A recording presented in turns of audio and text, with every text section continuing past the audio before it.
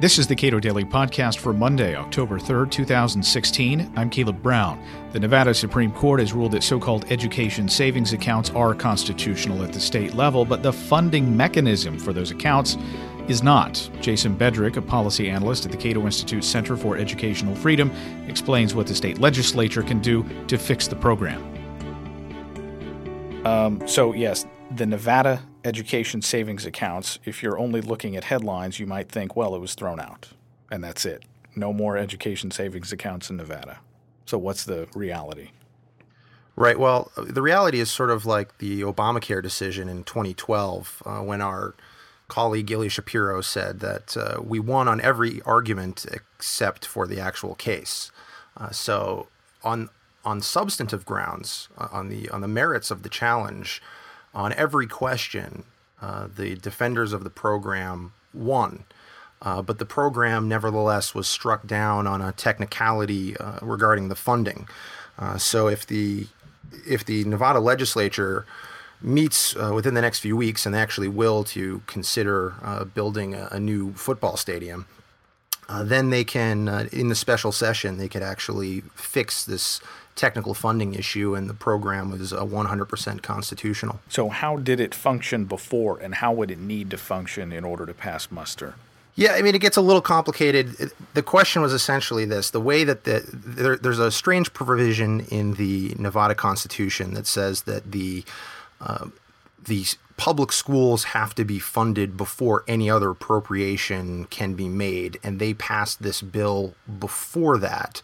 And so the question is whether it was, if it's an appropriation, then it's null and void, and if it's not an appropriation, then, and it's tied to the public schools, then it would violate a different part of that constitutional provision.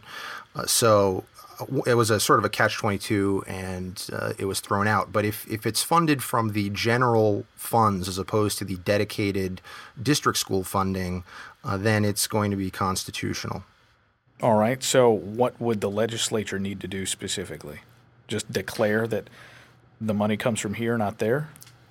Essentially, and there's a number of different ways that they can do that. I know that they're already meeting right now, and they're in talks to decide how to proceed. But the important thing in terms of implications for other states is that this is the second court in a row to address the issue of education savings accounts, and both of them have found that ESAs are constitutional under provisions of the state constitution in Nevada that are very, very similar to provisions in state constitutions around the country, including in particular in Florida, which has a challenge right now of its scholarship tax credit program, which is essentially being challenged under the two same provisions.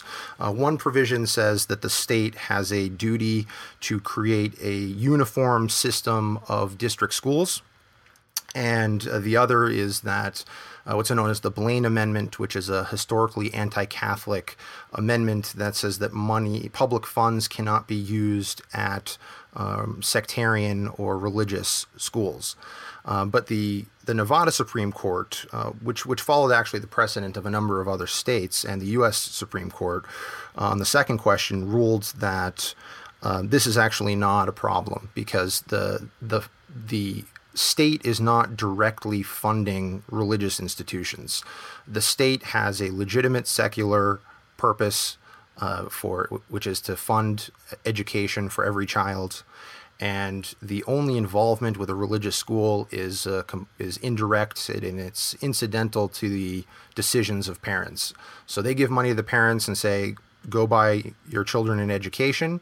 You are relieving us of the constitutional duty of educating your child at a district school. For that, we are going to give you a portion of the funds that we would have spent on your child, and you can go purchase an education with that.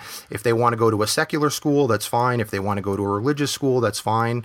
If they want to use the funds, unlike vouchers, education savings accounts can be used for tutors, tax credits, homeschool curricula.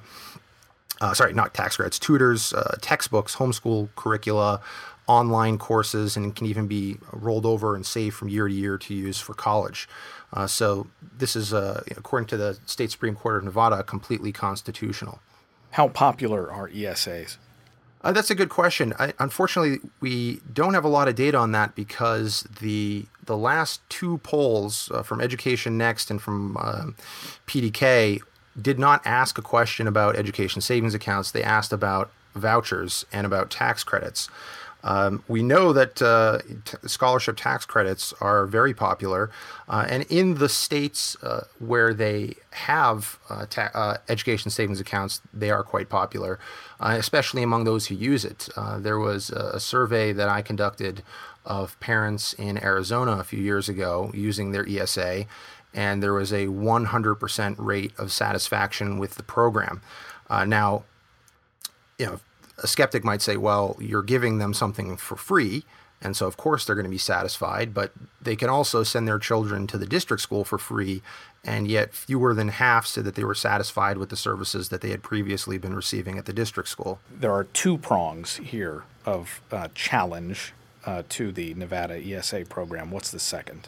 Yeah, the second is what the uniformity clause challenge that I mentioned, and you see this challenge going forward in Florida right now as well.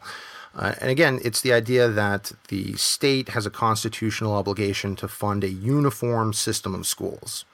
And so opponents of school choice argue that this term uniform really means exclusive, that they have to fund this system of district schools and only this system of district schools.